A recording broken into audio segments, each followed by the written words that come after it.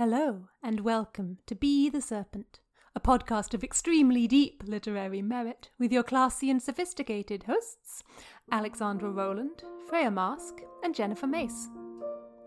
On today's episode, we're discussing Small Changes Over Long Periods of Time by Kellen Sparrer, What We Do in the Shadows, and Pro Bono by Astronacht.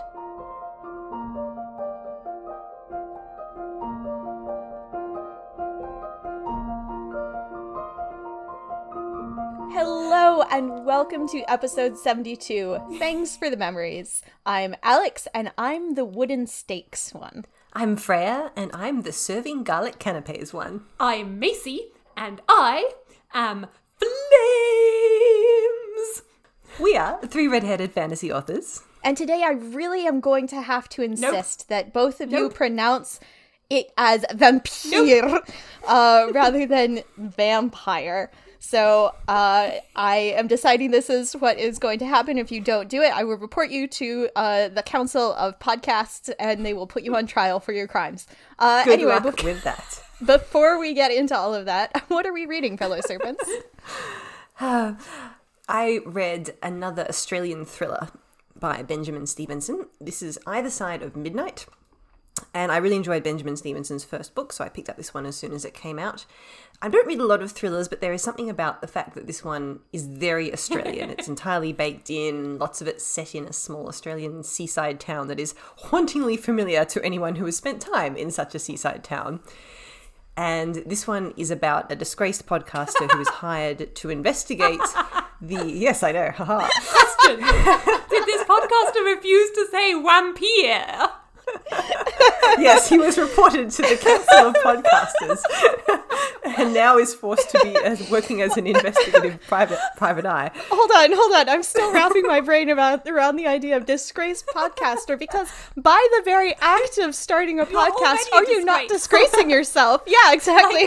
Okay, so this person was the protagonist of the first thriller, Greenlight, and he was a crime investigating podcaster, like serial. And he was disgraced and sent to jail at the end of the first book because he tampered with evidence to make a better narrative. So that kind of disgrace. Nothing to do with the pronunciation of vampire versus vampire. Anyway, the premise of the book is that a TV show host kills himself on camera and this podcaster is hired by his twin brother who thinks he was murdered. Anyway, excellent thriller. I recommend it. I also read The Mermaid, the Witch and the Sea by Maggie Tokuda Hall, which I think is being marketed as YA. It's certainly read as YA to me, although it covers some pretty dark themes. This is a fantasy story with a romance between a young noblewoman who is sent off by her parents on a boat to marry someone she's never met on some islands on the other side of the ocean. That's very you. And a young girl who disguises herself as a boy in order to join a pirate ship with her brother, and the pirate ship takes over the ship that this young woman is on, and things develop from there. There's a lot of really interesting magical world building, creepy mermaids.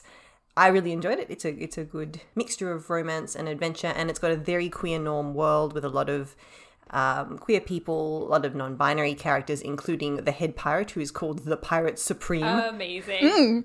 As very good. That does sound like an ice cream. Sorry? It sounds like an ice cream. A Pirate Supreme? Yeah. Yep. That's like the type of sundae that comes in a dish that's bigger than your head. And it's shaped like a pirate boat. Yeah. Yes, cool. Thank you. Thematically completely not in keeping with the book itself, but if it helps you to imagine today, Freya. Can giant you see how ice much cream. We're helping? We had a whole conversation before we started recording about how none of us have like a competent attention We span. are all so dug from Up this episode. It's going to be great. Yeah. Yep. Yes, all right. We're doing our best. In the absence of further squirrels, I'm going to talk about the last book that I have read, which is The Fairy Hounds of York by Arden Powell. I think I mentioned this to you two in chat.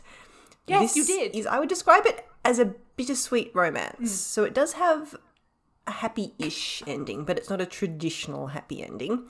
And it's a historical romance with a lot of very creepy fairy magic in it. Correct. It's quite quiet, like it's very focused on these two main characters with a few other secondary characters. and a lot to do with the darker side of changelings and the fairy hounds, which is you can hear them baying, but if you set eyes on them, then you'll die in 3 days. Yeah. Macy's making a face. Macy, you will enjoy this book. Macy is making the, colon D. It's all set on the Yorkshire moors. It's a very Macy kind of story. Well, I believe that you pitched this to me purely on the basis of it has your moorlands in it. I believe it does. Macy's moors, specifically. If you get a chapter into it and throw it across the room and say, wrong moorland, then I apologise, but... I am very impressed because nobody goes to Yorkshire in books. That's not quite true. Yeah, it's a very Yorkshire flavoured book. Anyway, Macy. So I have, read some books this week, which is impressive given that I do not have a brain. I have read The Only Good Indians by Stephen Graham Jones, which is a horror novel about elk vengeance.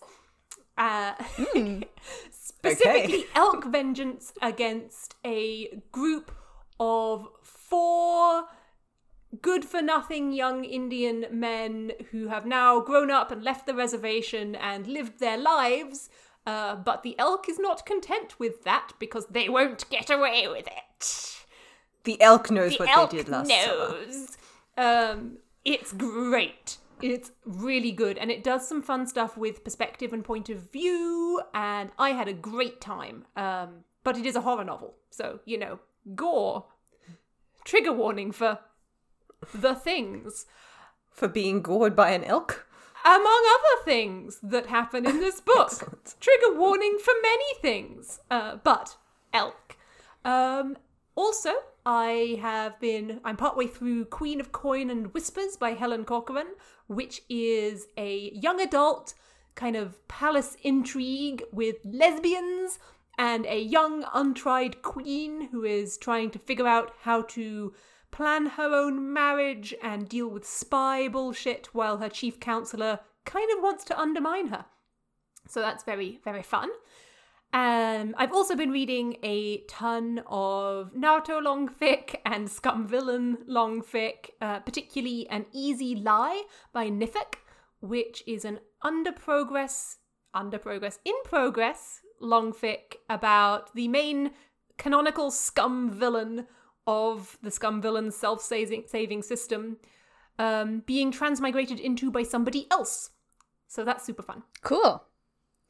So, okay, first of all, don't judge me. I've had a weird, anxious couple weeks, and I needed to turn my brain off, so I watched, a really atrocious amount of Say Yes to the Dress, which, if you're not familiar with reality TV show in America, is a show where brides go into a bridal store and attempt to find the perfect dress.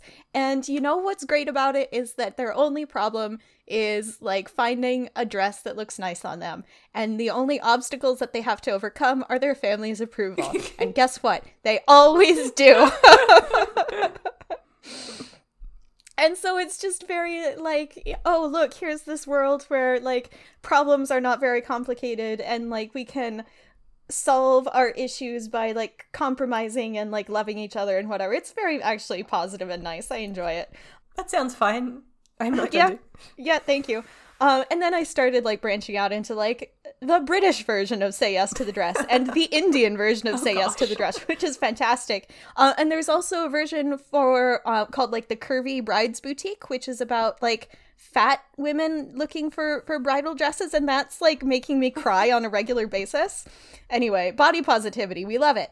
Yes. I also read Holding the Line, A Guide to Defending Democracy, which you can find online at choosedemocracy.us/prepare. It is an essay about how to prevent or resist a coup in the United States, should one happen within the next month or so. There reason that we might be wanting to read this right now?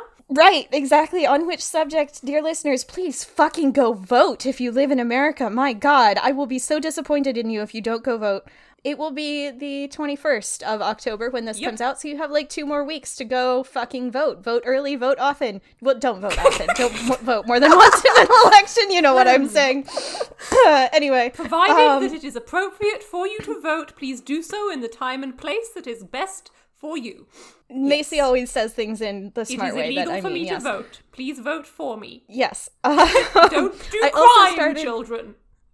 I also started a brand new C-drama called Love is More Than Word, which is a romance it's a historical drama, and it is about the dumbest boy you have ever met, who gets assigned to a local magisterial position where he's like the local judge, and he has to hear cases, and he's like a pure Hufflepuff, and like sweet and innocent, and like he's surrounded by all these conniving like slimy Slytherin types, and like he's so dumb that they're all like, oh, he must actually be faking it and is actually like a super genius. So he's like the inverse Nihoi Sang? Yes. Yes, essentially. Amazing. And apparently there's like a canonical gay wedding at the end of it, which looks very cute. And also my fanfic rec for this week is For a Good Time Call by Scarlet Storm, which is the most perfect sex worker AU that I have ever read. It is for the Untamed, and Wei Wuxian has an OnlyFans account, and Lan Wenzhi accidentally discovers it, and then feelings happen. And it's much more about like emotional processing, and like it's a very long, slow burn kind of like go to therapy, do your work on yourself, like grow as an independent person before you like try to have a relationship with someone. So highly recommend there. And then also some news. Macy, would you like to do your news first? The last podcast that I recorded was not the Serpent Cast. I have betrayed We're being cheated upon.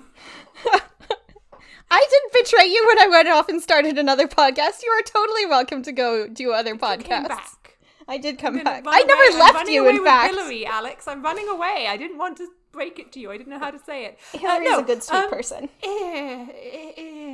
Go on. In service of having less nonsense, I am going to be the Halloween guest on Hilary Bissonnet's Tales from the Trunk.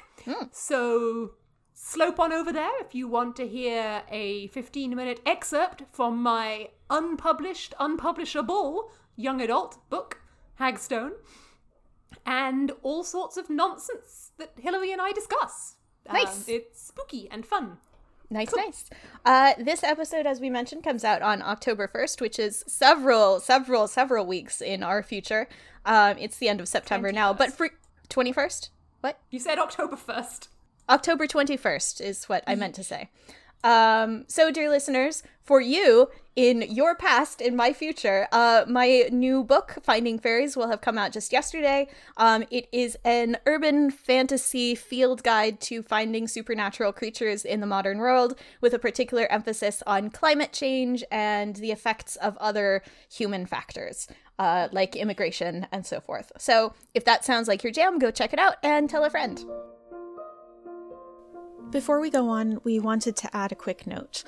In the previous episode, we discussed A Deadly Education. The edition we read contains some racist representation, especially around a stereotype that relates to black hair.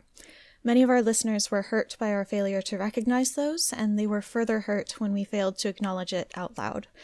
In our attempt to keep the issue quote-unquote backstage, where we could do the work on ourselves in private, we gave the impression that we were rejecting those people who were reaching out in good faith. We're really sorry for that, and we truly can't apologize enough. If you would like more information on these topics, please check the show notes or the transcript documents for links to some commentaries on A Deadly Education. We would also like to take this opportunity to uplift the voices of people of color, especially those fellow creators and podcasters who are doing the work to discuss complex and thorny issues of representation. In particular, I recommend Nisi Shawl and Tempest Bradford's class and book, Writing the Other.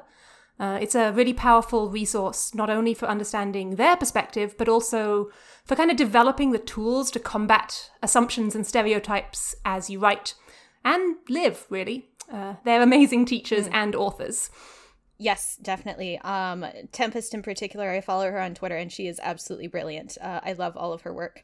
I also would recommend a couple podcasts, one of which is Asians Represent, which is a show hosted by two Asian hosts, which It talks about Asian creators in the gaming industry and also deconstructing Asian tropes and stereotypes in gaming.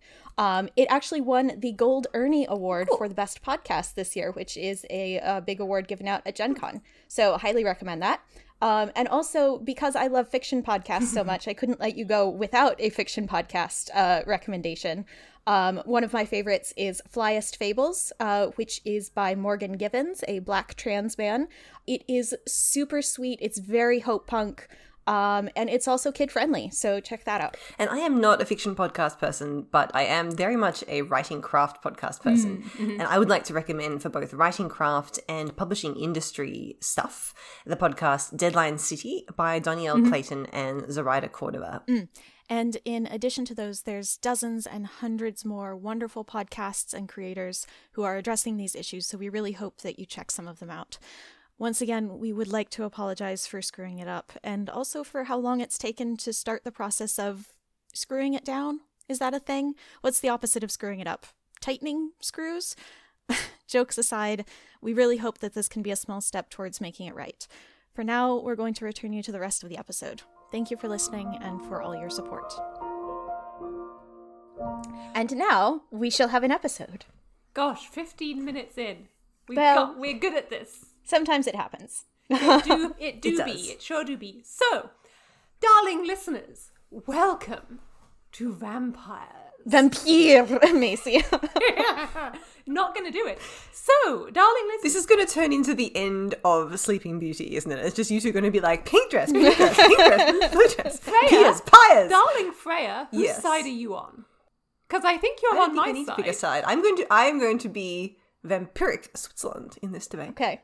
Well, Yeah, but you just said vampiric, so yeah, you're instead of already on my side. vampiric. Yes. Did you notice what I did there? I said vampiric where it is pronounced ear, but I'm actually going to say vampire throughout. It's fine, I was Freya, you compromising. can just burn it all down and then you'll have a vampiric victory. that was a good one. That was a very good one. Pause Macy. for pun. Pun. Thank you. But No, Alex, I'm sorry. I'm going to say vampire all the way through. You may report us to whichever governing body you I'm being wish. persecuted. Macy, tell us about let's the have a first tent poll. poll. We love us a tent poll. I am going to talk us through our first and funniest tent poll. I don't think anyone will argue me on that. Alex, meanwhile, is going to wave their cat's fangs at us. Just, for added delay factor in this excruciatingly delayed episode. Alex's cat could be a vampire that has Alex's cat successfully is a bloody transformed into a vampire. small dark I can object. speak from experience. Alex's cat wants my blood. Yeah, it's true. Alex's cat is a violent misogynist. It's fine. But she does respect gender identity. She does. She does. She is a violent misogynist, but she does respect gender identity. We love that for her. Anyway, continue. She is a vampire also. You're telling us about What We Do in the Shadows by the amazing Taika Waititi, Macy. I was attempting to, yes, but then a cat happened, and as aforementioned, we are all dug from up. Well, Stop looking at the cat, Alex. I can't. She keeps butting her head against me. This episode is a disaster. Macy, just go. Just go. Please, someone take this podcast away from us. Okay. What We Do in the Shadows is a hilarious vampire movie set in New Zealand. Is it Wellington? I think it's in a city in New Zealand, which has cities. I can't remember. I think it's either Wellington or Auckland, but I can't recall which. And one of the things I really loved about this movie, which is a documentary by the New Zealand Tourist Board, which I don't know if that's true or not, but I would believe it because New Zealand probably has that kind of sense of humour, from the same people who did Flight of the Conchords. So it's hilarious. It's a documentary about a flat share, which Americans would call roommates, with 4 vampires who all live together in a house and attempt to deal with modern life the best they can, with lots of hissing and bat fights. See, I would argue that of all the vampires that we're talking about in this episode, these vampires in particular are the most vampire. You get what I'm saying? Yeah, there's you're a not wrong. difference. They're very camp. They're not gay, but they're camp. There's a difference between a vampire and a vampire. And these are the latter. Go ahead.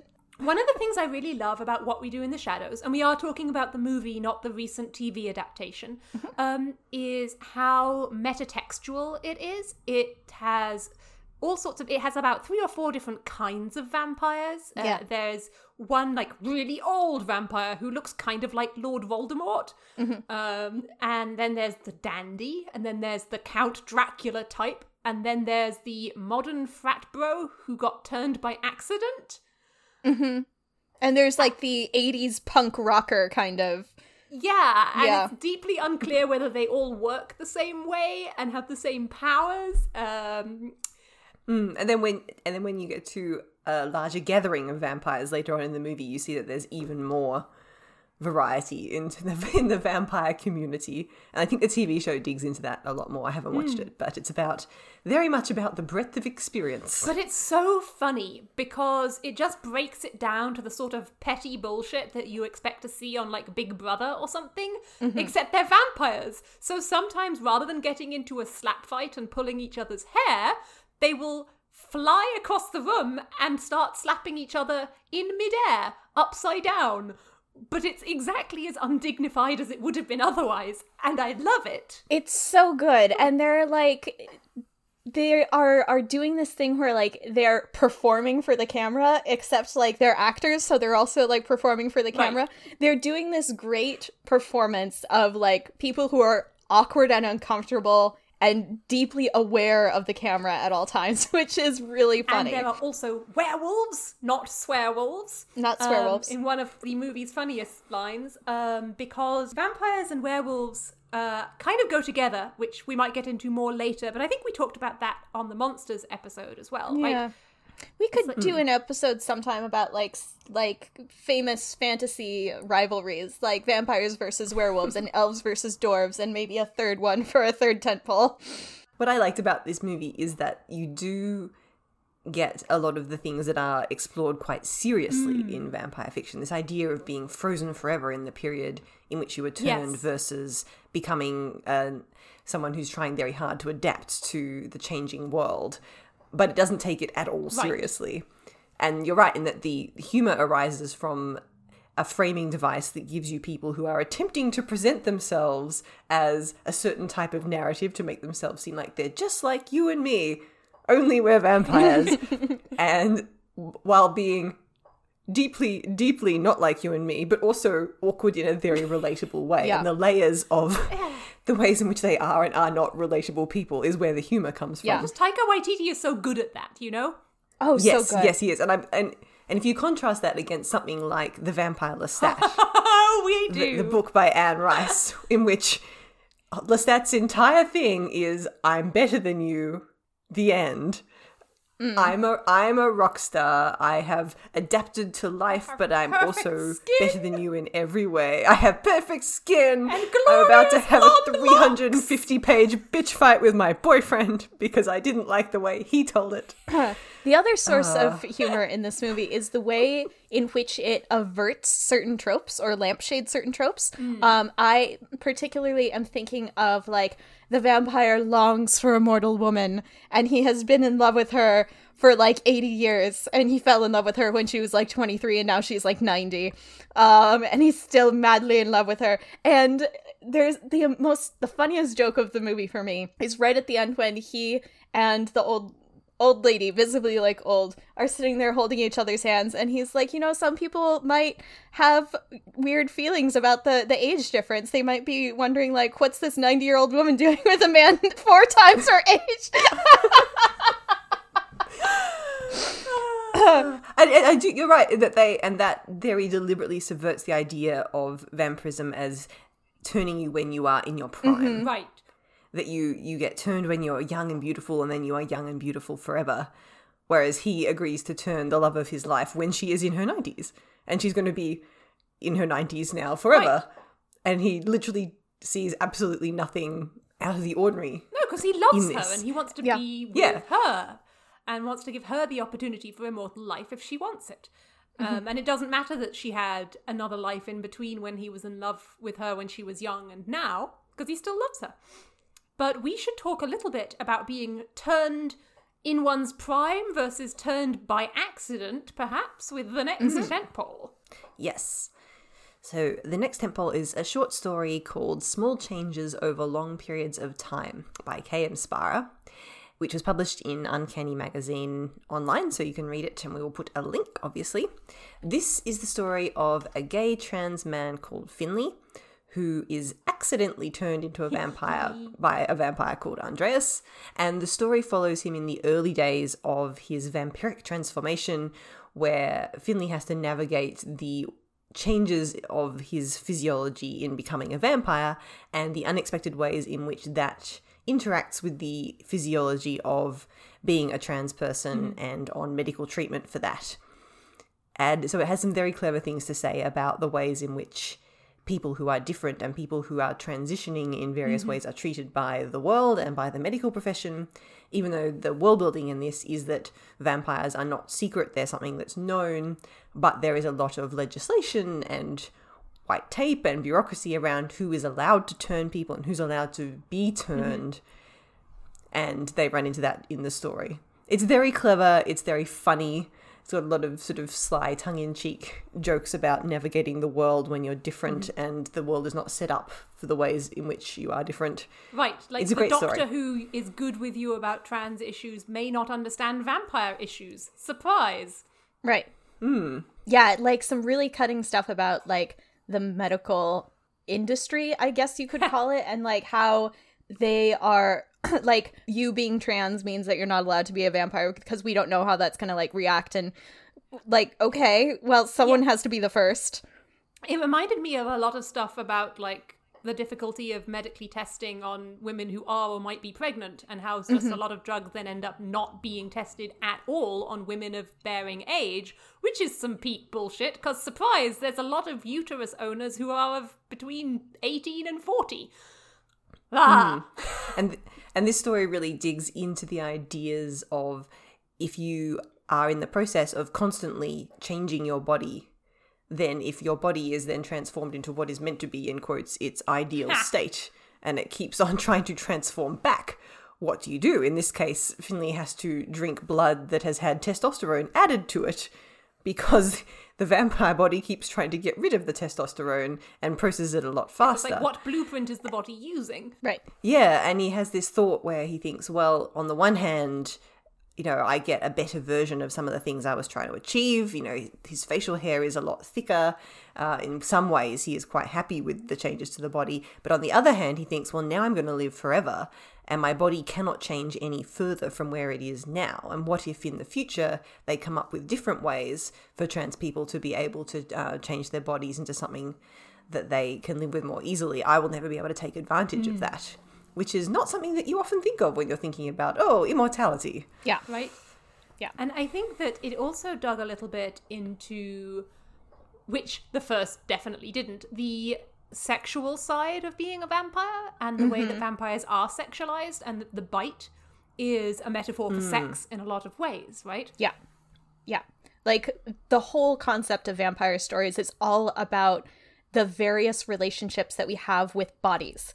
And like sex is a huge part of that. And I loved where Kellen Spara took this story with like the relationship that trans people and other gender nonconforming people have with their bodies is like such an interesting thing to explore through the lens of vampires. And that's amazing. I would love to see like other people who have that really self-reflective relationship with their bodies, like disabled people, Right. Approach vampire stories as well. That would be fascinating. It's back to the thing where we get told, this story is done, that story is done, there's too many vampire stories. It's only not until everyone gets a shot at it, right? Not until we have different perspectives. And I think this is a great example of how a different perspective can make, oh no, I was at a nightclub and I got turned by a sexy vampire.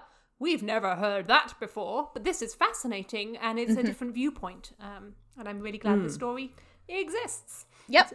And there's an anthology that I think just came out called Vampires Never Grow Old, or Never Get Old, which I think is a great pun for a title, which is digging into that idea that the vampire stories have not all been told, and there is still something compelling about the vampire narrative, especially when you are coming at it from the perspective of a marginalized experience. Yes, I haven't read any of the stories, but I've heard a bit about some of them and they sound really good. And also that there's a bunch of different ways to be a vampire. Which takes us to our third tentpole, Who Says the River is Wide by Astronect, which is our fanfiction tentpole, and it is an untamed fanfic about... Okay, so this is weird, hear me out. Basically, the author needed to come up with a reason for Lan Wangji to be a European vampire rather than the Chinese kind of vampire.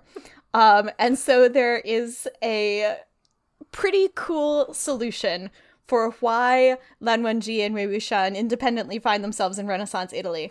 And, like, they meet for the first time there because Wei Wuxian is, like, doing some kind of Renaissance scholar stuff and, like, breaking into hospitals so that he can... corpse dissection. Illegal corpse dissection, like Only you the do. corpse goes, ow. Right, and, like, oh, the corpse goes ow and suddenly you have a vampire boyfriend. That's how it happens. We've all been there. And there's this wonderful line about, like, Lan Wangji realizing, like, oh, I'm a European vampire. Uncle is going to be so disappointed. My knees can bend. My knees can bend, which wasn't explained in the fic, so I will explain it for you. The Chinese kind of vampire is called a jiangxi, and they're also called hopping zombies. It's sort of like kind of halfway between a vampire and a zombie, and they're corpses that hop because their legs don't bend. Good stuff. How you can hop if your knees don't bend is beyond me. Are you telekinesising? What is You're using your ankles. You're using your ankles more not than your knees. That's not how springing.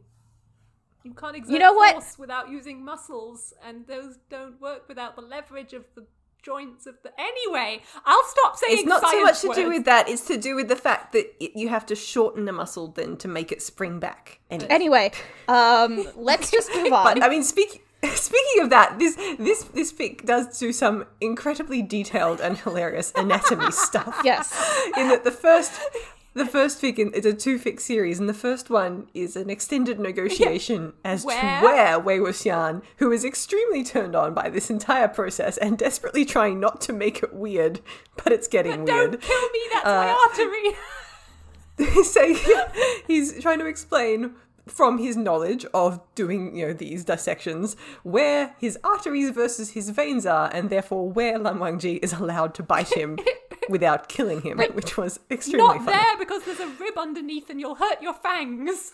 Yep. Not there, I will be dead. Well, I mean, and then the entire second story is about vampire physiology, in quotation marks, and the idea that if you have fed recently and thoroughly, you may then end up with a boner that won't go down. It's Viagra, which to me is extremely funny. Okay, so medical treatment of priapism corner.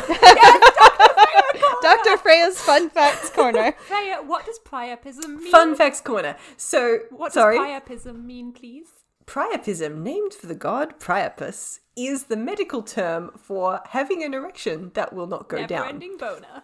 Which can be a side effect of using medications like Viagra. And the reason it happens is because an erection occurs when a lot of blood goes into the connective tissue in a penis. And it does that by going in via the arteries.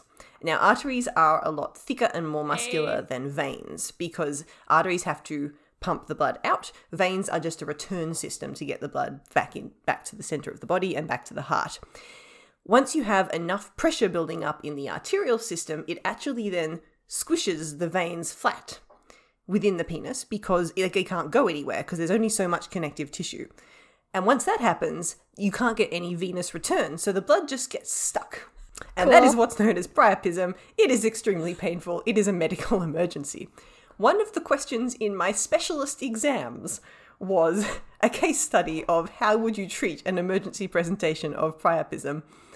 And there are various things that you can actually do. Oh, yes, thank you. Macy is holding up an incredibly inappropriate item with which to treat it. Is it a pencil?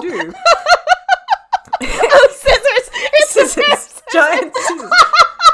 Oh God, the implications.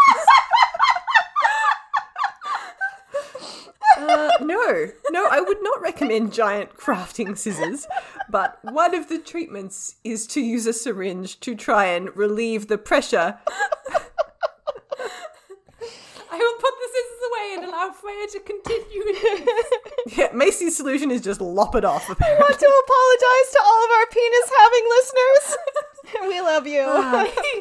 Anyway, the reason that I found this extremely funny as a vampire physiology side effect is because there had been a joke that a vampire is a good way to solve priapism. Amazing. Because the way you get Just rid bite of a them on boner the is dick. to suck some of the blood Yeah, out. just bite them on the dick. It's fine.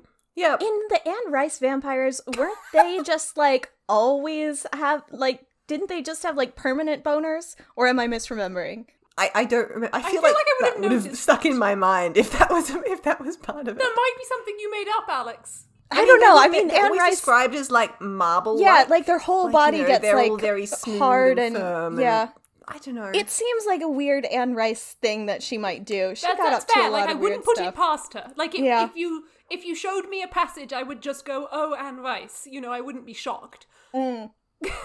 Yeah, for sure. Yeah. Anyway, these particular temples are very much on the this is a sex thing side of vampires and biting and blood. But you get the sense that, again, there's a lot of cultural differences in it. And Lan Wangji is just really happy that he appears to have been stuck with a boyfriend who's really into vampires and is quite happy to just do it with a vampire forever. And Lan Wangji's like, oh, that's nice. Isn't that nice? I'm so glad that Wei Ying is so accommodating of my weird vampirism. And meanwhile, Wei Ying is going full monster fucker. Yeah. Oh, yeah, He's living completely. his best life. Deeply into it. Deeply into all of it. But we should probably continue and discuss the visceral embodiment of being and vampire. Could have said vampire there just for me. I could have. Anyway. The visceral embodiment of being and vampire. So we brought up Anne Rice a little bit already. Should we continue talking a little bit about Anne Rice? Because I feel like she's... I mean, she was very, very formative in a lot of people of our generation. she was my formative vampire ideas experience. of vampire fiction. yeah. I read Interview with the Vampire during one of the major hurricanes of 2014, and the power went out in my house. So I read it in my living room under the table by the light of a kerosene lamp, and it was absolutely perfect. And then I went over, and then the very next day, the yard was flooded up to almost my knees, and I waded over to my friend's house, who I had borrowed the book from, so that I could get the second book from her. See, I read the Vampire Lestat first, Yes, me too. and I hadn't read Interview with the Vampire, but I read the Vampire Lestat nearly cover to cover on an international flight from Australia to somewhere in Europe, which was again an interesting reading experience. How old were you? Probably 16. Yeah. I was about 14, 15. I was about 14. Yep. Yeah, so Which I think is... 2004, not 2014 then. Yeah. Did I say 2014? Yes, I was like, Alex, I think you were younger than that. I was... Yeah, I'm sorry. Dear listeners, like, I'm all over What the is place time? today. What I is did time? mean 2004. But I think that Anne Rice has a particular love for that very, like... She likes doing things with the bodies of her vampires. Let's put it that way. She does. And it's often quite explicit, not in the sense of like sexual, but explicit in the sense of like detailed. And she cares a lot about the details of like how the body changes and becomes more perfect. Which I think, looking at it from a modern day perspective, obviously like has a lot of problematic elements to it. Because I have a recollection also that one of the non-white people who got changed, like their skin sort of got pale, which is not good. Not great. But Not it's also good. the vampire is the anxiety about aging thing. Yeah. Yeah. Right? Yeah. Yeah, very Lots much. of burying people alive, which is another perennial favourite with vampires. Yeah, but she also, like, the next dot point here is about the eroticism of the bite, which I think that she actually does a really great job of describing, because it seems like it's erotic not just for the person being bitten, but also a deeply erotic experience for the vampire themselves. At least from what I recall. Yeah, I mean, yeah, she wrote these deeply homoerotic books in which the experience of the bite was an incredibly thinly veiled metaphor for sex. Yep, le petit mort. And then just ran away with it, and then got pissed when people wrote fanfiction about it. The whole dear listeners, here's a bit of fandom history. The whole reason that people used to put disclaimers on their fanfiction was because of Anne Rice. Anne Rice would go through you. Anne Rice would, if you wrote Anne Rice fanfiction, she would come along with her lawyers and you would get a cease and desist letter, and if you didn't cease and desist, then she would take you to court. And that's why people had to start putting disclaimers on their fanfic. But I mean, I think even back to Dracula, there were elements of that, right? Yes. Yeah, I think that, yes, it was, and that was about, a predation fear versus the inherent eroticism of young woman in a nightgown. Say the word nubile, nubile, older powerful man, etc., etc. And I think the Dracula story itself is probably where a lot of the modern day mythology about what kills a vampire and what powers they have comes from. And you can basically just pick and choose from this amazing buffet of powers. Do you want them to turn into a mist? Yes. Do you want them to turn into 12 bats in a trench coat? Do you want them to be able to control people's minds? Do you want them to be able to see in mirrors, go in sunlight, killed by garlic? There's just so many different ways you can play with it. I love it. I want all of them. The killed by a cross, held by someone of the faith. Yes. And I think my favourite vampire novel of all time is Carpe Jugulum by Terry Pratchett, which is one of the Witches Discworld novels. And it plays a lot with some of the class stuff, which I think we'll talk about later, but especially with this idea of there's so much out there in the narrative of what vampires can do and what can kill them. And it's about a family of vampires where the patriarch has been trying to train his children to not react to holy symbols by leaping out with flashcards of them all through their life as exposure therapy. And one of the main characters is a priest who is attempting to act in the same town where the vampires are. And so it's got a lot to say about the ideas in which you conceive of a holy symbol and when it can be used as a weapon and when it can't. And, witches running around serving garlic canapes in attempts to root out the vampires at a wedding reception. Terry Pratchett. He's so good. He's so good. But I wanted to talk a little bit about my next bullet point, which is a GIF. Because I love my fellow serpents very much. Dear listeners, here's what Macy has done for us. Macy has put in a dot point, Lady Vampires, under which there is a GIF of what's his name from John Travolta from, what is that, Pulp Fiction? Pulp Fiction. Yeah, and he's doing these sort of shrugging and looking around in perplexity. I can't believe I had to describe the fucking GIF to you, dear listeners. I was just saying, GIFs in our planning document is a new low, because with dot points we can expand upon them, but with this we just have to turn into alt text for our own document. Which the scribes will then have to transcribe. Scribes, if you find this GIF and insert it into our document, we will be very pleased. Thank you. Thank you, scribes. No, we will not link you to the GIF from our dot points. You have to find it based on the description. The chaos. Our Halloween gift to you, dear listeners, dear scribes. Gift to you. Anyway, the point that Macy was making, I believe, is that there is a relative lack in the a paucity of lady vampires in the greater vampire mythos. Also in our tent poles, but in general, I think it's pretty tangled up, right?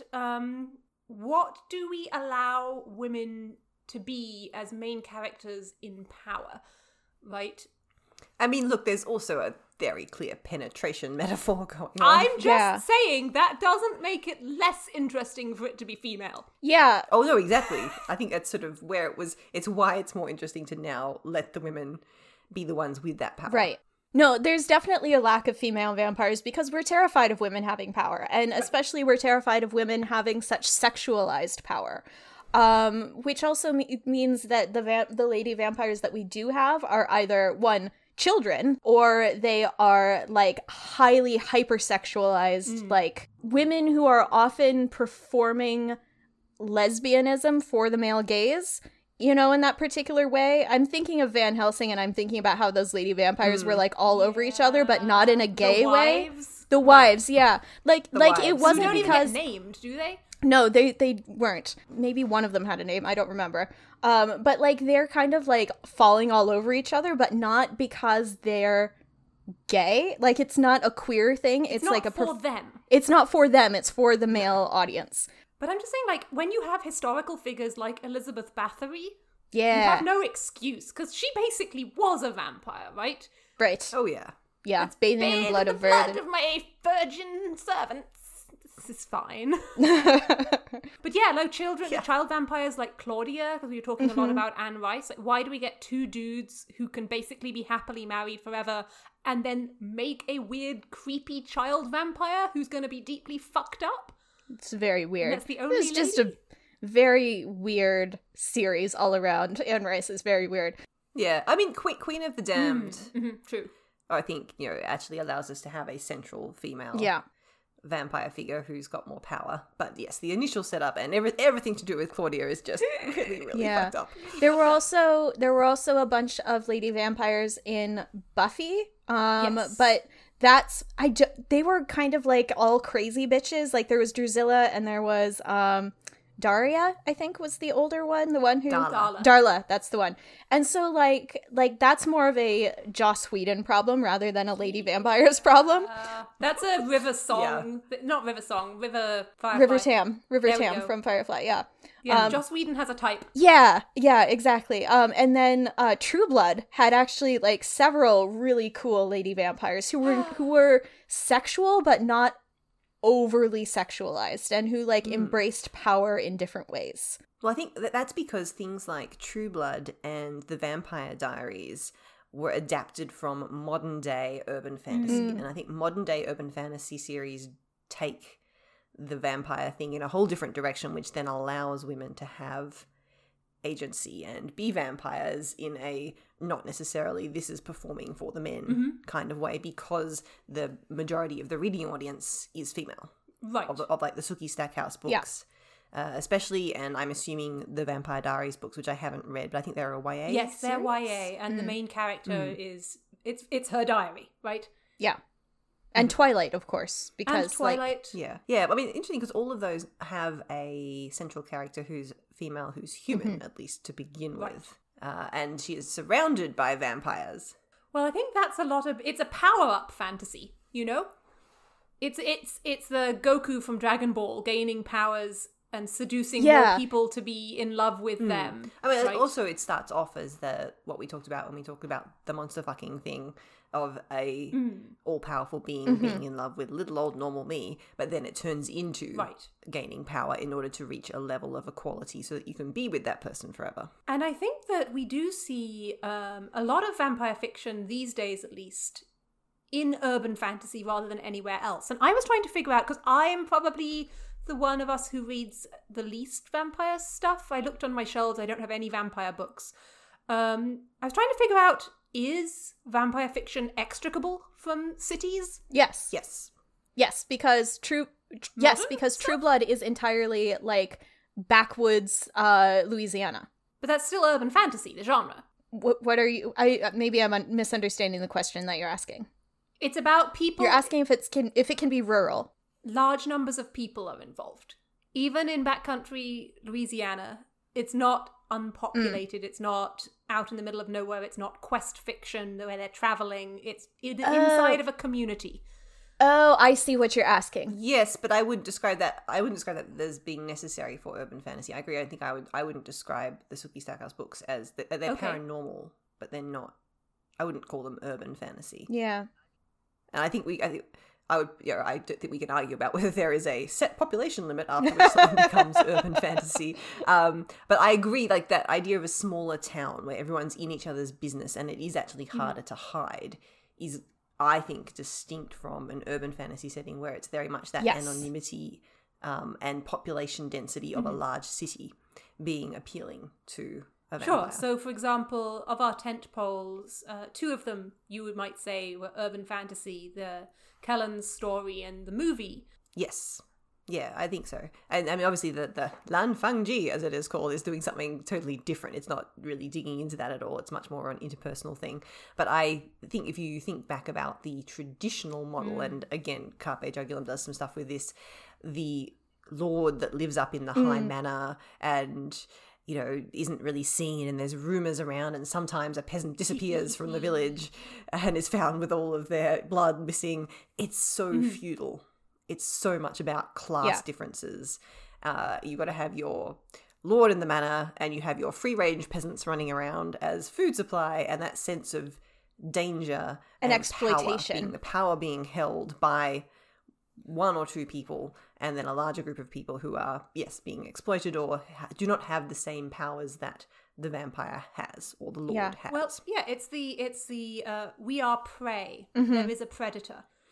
It also makes me think a little bit about the calculations that one does when writing historical fantasy, figuring out if one can have a standing army, because this is how many people it takes to support that many knights.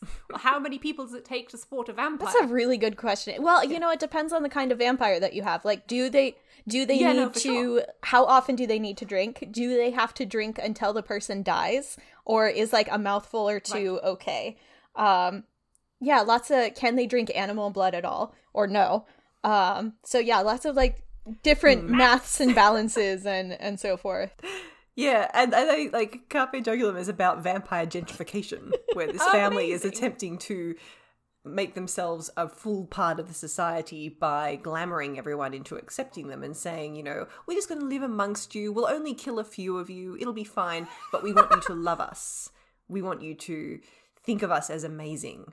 And at the end of the book, the village demands a return to the old ways with the old count who lived up in the council, didn't expect to be liked, wanted to be feared, wanted to be seen as a monster, only killed occasionally, and he respected things like the stakes and the garlic and the holy symbols. You know, people could teach their children how to avoid the monster, and he was still thought of as a monster, and they have a problem when the monsters try to be seen as the same as everyone else and demand to be loved. It's kind of like a takedown of celebrity culture, right? Yeah. Yeah. But we have a whole section on vampires. Here is the Serpent Cast Jeopardy corner. Vampires are a metaphor for blank. Well, we've mentioned class struggle so far. And capitalism. Yep, the idea exploitative of capitalism. One person sucking the resources out of a lot of people and hoarding it all for themselves. Do vampires own the means of production? It's kind Jeff of... Bezos is a vampire. Jeff Bezos is absolutely a vampire. In so many ways. Like, I'm fairly sure he does drink children's blood. Wasn't there an article on this a while back? Oh, probably. There was like, there's this like startup that was taking blood samples from young people and extracting some sort of serum, and a bunch of the high up tech CEOs were like getting it injected. I don't know. Sure, okay, I was thinking more of the inherent immorality of being a billionaire. Okay, let's go with serum. Darling scribes, your task, should you choose to accept it, is to fact check Macy's bullshit. So yes, vampires are a metaphor for capitalism. Someone else have a go. We also mentioned the terror of getting old and dying. I think, Macy, you talked a little bit about that earlier. Yes, I don't even know if it's so much of a metaphor as such a, like, almost a direct conversation about this. Yeah. Right? Which is, again, why it shocks me that we haven't done as many women, because we love insinuating that the thing women are the most scared of is getting wrinkles. Yeah, so, like, why wouldn't you write about a lady vampire? And, like... I mean, I guess because once you make her a vampire, she can start getting revenge, and that would be bad. Right. Because that might encourage the girls to get uppity. Right, because then she would have power, and we can't possibly let her have power because, like, it's only her, like, youth and beauty that gives her power, and, like we have to let her grow old so that she will, like, gradually lose her power. Or at least that is the theory. In actuality, like, I've never met an old lady who wasn't ferocious. But when this is put into narratives, it can come across as quite upsetting. Yeah. Like the whole thing in Twilight about... I haven't actually read Twilight, but I have read a lot of takedowns of it and listened to a lot of podcasts about it. About Bella is convinced that she has to be turned when she's 18 because she just doesn't want to get any older because she's in her prime at 18 and she just wants to be young and beautiful. No one is in their prime forever. At 18. And there's this three-way tension between, oh, I really want to have sex with you, but he won't have sex with her until she's a vampire because otherwise he could hurt her. But we can't have sex before marriage because Mormons. But also, you know, I don't want to marry you, but I want to get married as a human, but I want to turn you into a vampire. Oh my god. Oh my It god. just Anyway. sounds like a nightmare on so many axes of messages you don't necessarily want young women to internalize. But God, the anyway. moms. Twilight, But a whole other complete thing. sidebar, I'm going to sidetrack us. You have reminded me of the existence of the article which dissects the damage that Superman's sperm would do to Lois Lane. Oh, Lord. Oh, God. It's a great article, and we should link it to anyone who hasn't read this article. Anyway. Darling Scribes, Anyway. we're being very cruel to you this week. I am sorry. Anyway, That one's easy to find. yet another thing that vampirism is a metaphor for is like consumption as romance. It's like the inherent, like the eroticism. Eroticism. Thank you. I was like, what are words? The Inherent eroticism of vor. Right, the inherent Yes. eroticism of war. It's like is it's correct. about like the submission in allowing yourself to be consumed, to be literally eaten. And then like later in the romance arc of like, oh, you fall in love with the vampire, and at some point like the playing fields are leveled because you eat the vampire back so that you can become a vampire. And now all you're doing is reminding me of the sexy Jesus cult. What? What? There's a church where you're meant to talk dirty to Jesus as your like way of praying. I beg your Okay, pardon? so we're not just talking about like Catholicism in general here, right? No, Like- there's a specific subcult. Right, because you have to vor. What? Anyway, darling listeners, I apologize Yeah, for yeah, my no, like, sacrilege. the whole I am thing a with the lapsed Eucharist- Catholic. the You have to Eucharist eat and- Jesus. Like, that's Yeah, part yeah. of the thing. You Right, are meant body to and eat blood of but there's- Christ. Yeah. But there is a specific subcult called, I believe, the Brides of Christ, Okay. who imagine themselves married to God, but in a somewhat more literal fashion than usual. And so they're encouraged to dirty talk to God. Yep, no, Or- to Jesus. Is Oh, this to- a subset of Catholicism, or is it a whole other little wackadoodles branch of the Everything church? is technically an offshoot of Catholicism. Yeah, I was gonna say, anyway. this one sounds particularly Catholic in its like eroticism of the holy figure. Anyway, but Anyway, yes, vampires as a metaphor for eating someone you love. Hannibal. Hannibal, and it's yes. not necessarily that you then bite them back. Sometimes you have Right. that existence as the food source and the source of nourishment for the loved one, which is what happens in the fanfic temple. That Wei Ying doesn't seem to want to be a vampire. He's quite happy to just go on being bitten and being a source of food and warmth for Lan Wangji. But And the sort of presumed end goal, right? Like, if you're truly in love, then you want to be with each other, quote unquote, forever. And so the presumed result of that relationship is that the human eventually, like, becomes a vampire themselves so that they can, like, live in darkness forever. I mean, maybe, but in that universe, you could also theorize that Wei Wuxian would manage to cultivate to immortality, Oh, yeah, true. Very that's true. Yeah. which would be a much more interesting, very like Heaven's Official's Blessing. Right? Yeah. The demon and the angel. Mind you, it'd be fucking hilarious if Lan Wangji was the demon and Wei Wuxian was the angel. Not to be more Christian about it than we need to again with angels. But Yeah. But if you want to read a lot of examination of the idea of consumption of the loved one, comma, the inherent eroticism thereof, without vampires being involved, may I present Hannibal fandom? Yes. Yes. Hannibal fandom is absolutely vampire fandom. It's just that, like, Yes. nobody is a literal vampire. Except I he actually wrote a fanfic about blood cooking, yes, the blood in cooking. which Will is like, fine, you are allowed to eat me a little bit, in that I will give blood and you may cook with it and then eat that. That's as far as we're going. No toes will be exchanged. It was great. I had to look up all the different ways in which different cultures have used blood in cooking. There are some fantastic Meringue! recipes out there. Meringue! Freya, I have a question about cannibalism, which I think is only appropriate for this episode. Will you get that weird disease, Prion Kuru? disease? Yeah, that prion disease, Kuru, if you eat any part of a person, or is it specifically only if you eat their brains? It's a brain thing. Yeah. I'm pretty Great. sure. So we can eat you the can- rich. We No, can. you can't. You can't eat the English rich because we all have mad cow disease. Okay, so not Yes. the English rich. They're probably bland anyway. Sorry, Yes. Macy. We eat lots of mustard. Yes.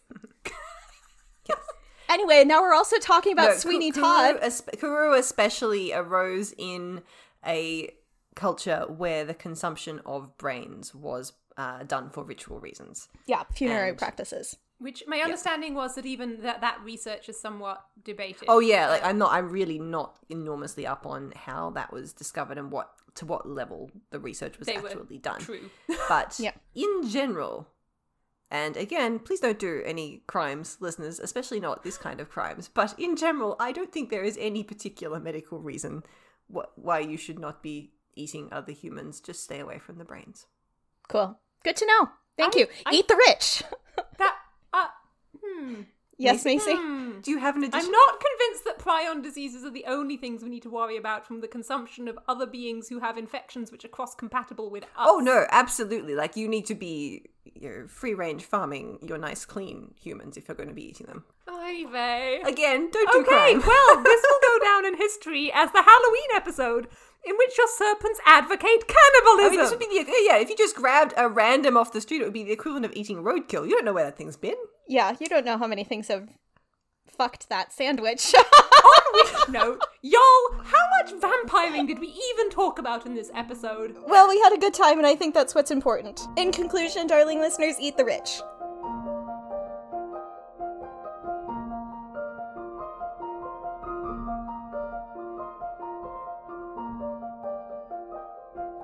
Hey everybody, thanks for joining us for this episode of Be the Serpent, a podcast of extremely, extremely deep literary merit. There's something pretty bewitching about the vampire. Part of it is, of course, my hot monster girlfriend thinks I'm neat. But the vampire mythos is one of those which really dwells on transformation, right? This is a genre where you have a real chance of getting to be the monster, not just be seduced by them. Although, I must say, again, for the record, cannibalism is bad. It's a public health issue. Do not eat or bloodsuck the rich. You should mulch the rich and feed them to chestnut, apple, or fig trees, depending on your latitude and annual rainfall patterns. Much safer. And more delicious. But enough of that nonsense. We have some even more exciting topics to talk about in upcoming episodes.